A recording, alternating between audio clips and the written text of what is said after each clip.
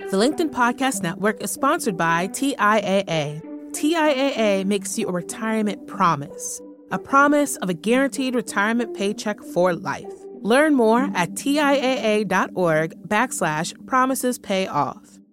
LinkedIn News.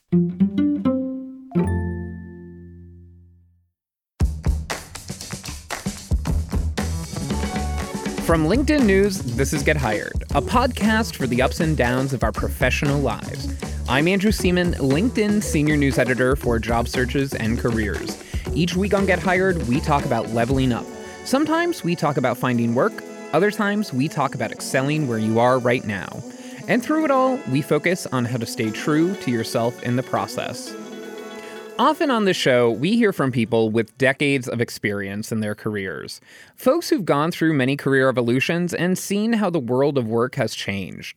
But even though those guests have plenty of good, even great advice for folks just out of school or those starting their careers, they almost never have the lived experience of what it's like to be new to the workforce right now. So today we're flipping the script. My guest, Alexis Fernandez, who goes by Allie, is proudly Gen Z, aka she's young. Still, she's already made the kind of career pivot she never would have expected when she graduated just a few years ago. She started out as a teacher, but even though she felt like she was giving back to her community, she wasn't exactly happy. So during the pandemic, when a mentor told her she might want to try out the corporate world, she made a leap. First, though, she was a bit taken aback. I laughed in his face and said, "Sir, I was an English major. How could I ever be good at that?" And he said, "Just have a conversation." The conversation led to a career that Allie has thrived in.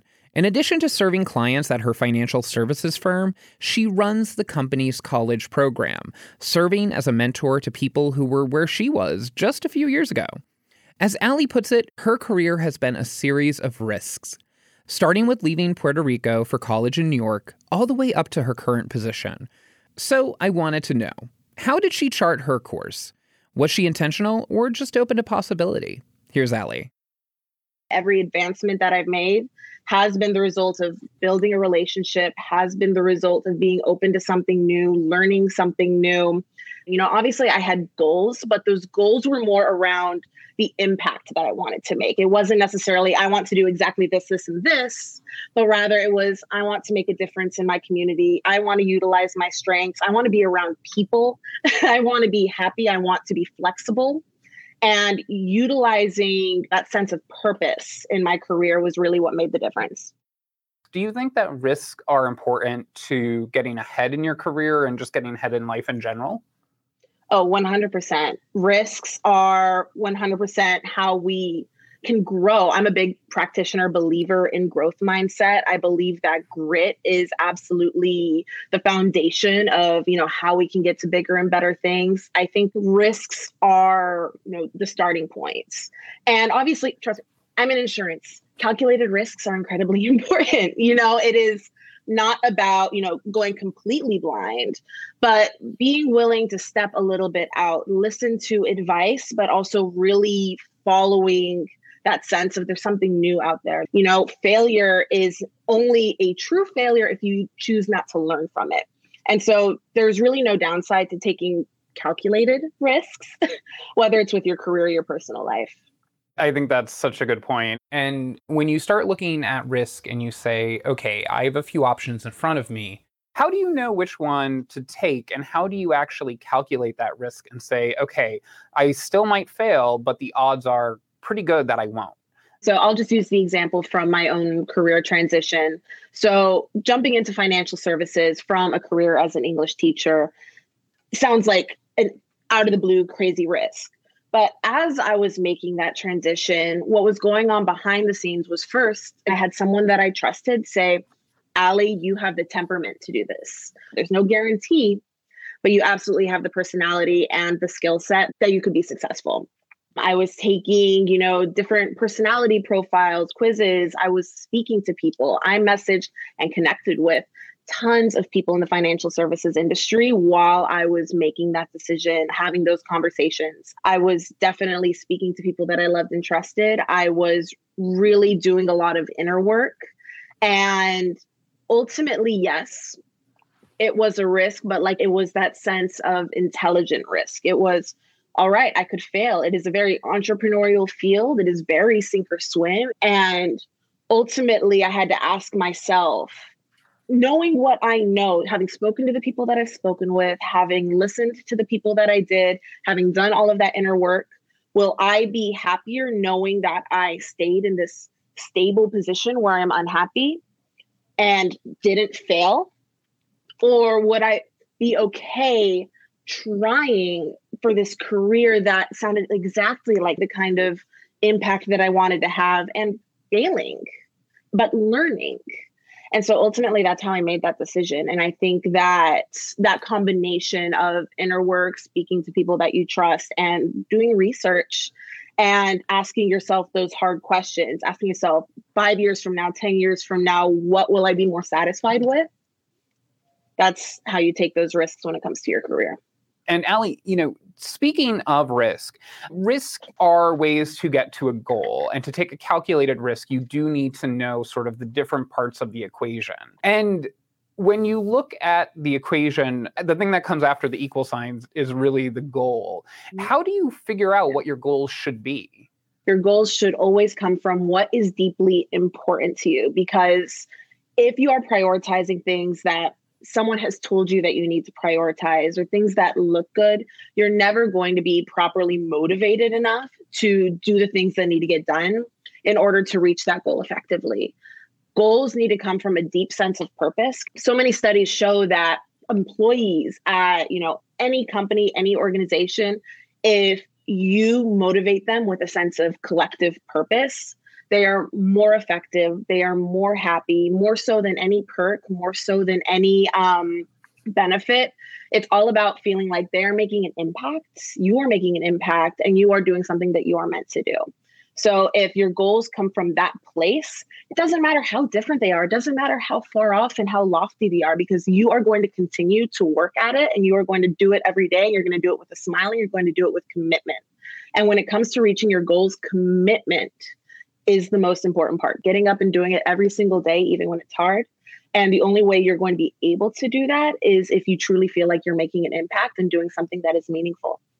Yeah. My next question is, once you figure out, okay, here's the goal I have for my career, for my professional life, how do you suggest you start plotting to reach those goals? So it wasn't a matter of, I'm not an extraordinarily type A person. So it wasn't, me pulling down the whiteboard and saying, all right, point A, point B, point C.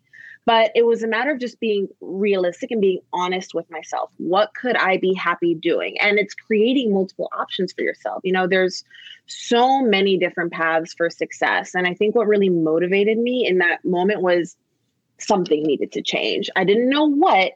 I didn't know. This was, before I made that ultimate jump, but it really started from that kernel of I deserve something that makes me happy. I deserve something that makes me feel this sense of purpose, and something needs to change.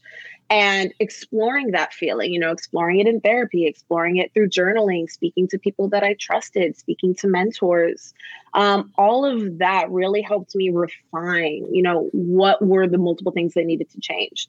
Yes. And I think, having a person that you could rely on to sort of help guide you is so important, and is not someone who's necessarily going to just give you a map and say, this is how you follow it. It's someone who understands that you're on your own trajectory and that your path is going to be different from everyone else's. And it's really great to have at least that sounding board and someone with institutional knowledge. And I think that's the great value of having a mentor, especially within your company. Mentors are everything. Mentors, coaches, advisors. Really, I wouldn't be anywhere if I hadn't had people in my corner who I could trust and who were guiding me, allowing me to do what I needed to do and discover what I needed to discover. You talk to a lot of professionals who want to make a change and do things with their career that maybe they're a little bit worried about.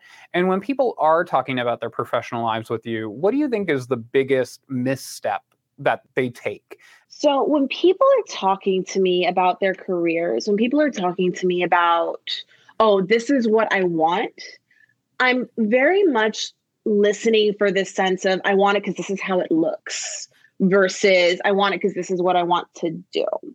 What we do day to day is not truly what makes up our career. It is, again, how we are making that impact. It is how we are building our skills, our knowledge base, etc.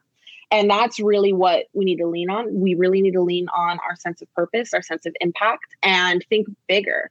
Because what I find is I did that when I became a teacher. I said, all right, I have an English degree. I know how to write. I know how to read. Because of those skill sets that I have, and because of this title that I have as, someone with a degree in English, I need to go be an English teacher because I know I can do those things. I was doing the things I was trained to do, but I was not happy and I was not being the person that I wanted to be. I made a radical transition into something that I had not studied, was not something that I ever envisioned myself telling people that I was doing, but I was being the person that I wanted to be. And funny enough, the things that helped my career, specifically posting on LinkedIn, connecting with others on LinkedIn, I was still able to use my skills.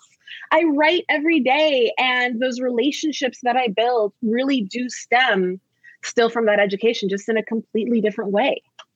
So that's really what I listen for. I just tell them, think some more. Understand that it's you who has to go through this process, and it's not necessarily going to be the same. You're not going to want to do the same things the rest of your life. We're going to take a quick break. When we get back, Allie digs into the one thing you can do today to improve your job search. The LinkedIn Podcast Network is sponsored by TIAA. In the last 100 years, we've seen financial markets swing, new currencies come and go, decades of savings lost in days, all showing that a retirement plan without a guarantee, quite simply, isn't enough. So more than a retirement plan, TIAA makes you a retirement promise. A promise of a guaranteed retirement paycheck for life. A promise that pays off. Learn more at TIAA.org/promisespayoff. Hi, I'm Tomer Cohen, LinkedIn's Chief Product Officer. On my podcast, Building One, we dive deep into what it takes to build great products. Recently, we had Zach Perret, the CEO of Plaid, and he shared about his struggles building a financial app for consumers and how he was able to turn it all around with a critical pivot. Take a listen.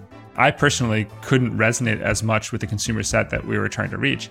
I just didn't have that level of empathy. When we made the shift to building a B2B product, though, I was building the product that I wanted. My co-founder and I were creating the product that we wanted ourselves, and we had so much empathy for what that product was. Such a great insight. In that sense, we got lucky because we were creating a thing for ourselves. And then the people that we were talking to also had the same problems we did. They were fintech developers. We'd been a fintech developer. We've been trying to build a fintech product for a year. And so we had such deep empathy. We had such a clear ability to... If you want to hear more of Zach Perret's story and the lessons that follow, listen and subscribe to my podcast, Building One. We're back with Alexis Fernandez. The pandemic has upended not only how we work, but also where we work. So if you find yourself in a new city, how can you start networking from scratch? Here's Allie. The internet is a beautiful place. I absolutely would recommend going on Facebook, LinkedIn, joining groups. Also, I really love using sites like Eventbrite, Meetup, et cetera. Now, depending on your comfort level, of course, with the pandemic and, seeing people live, there are so many options if you are willing to put yourself out there, join groups, go in places where you're going to meet people, and not just groups related to professional networking, because sometimes those can be duds as well, but joining groups related to your hobbies. Forget business. All the best business conversations I've had did not start talking about business. They started talking about cooking, talking about my cats, talking about everything under the sun except business. And then it naturally evolves. Go make friends. Go make friends, join groups that have to do with your hobbies, start small online, depending on your comfort level, get out there. There's just so many options now. What do you recommend for new grads navigating the job market? It's hard.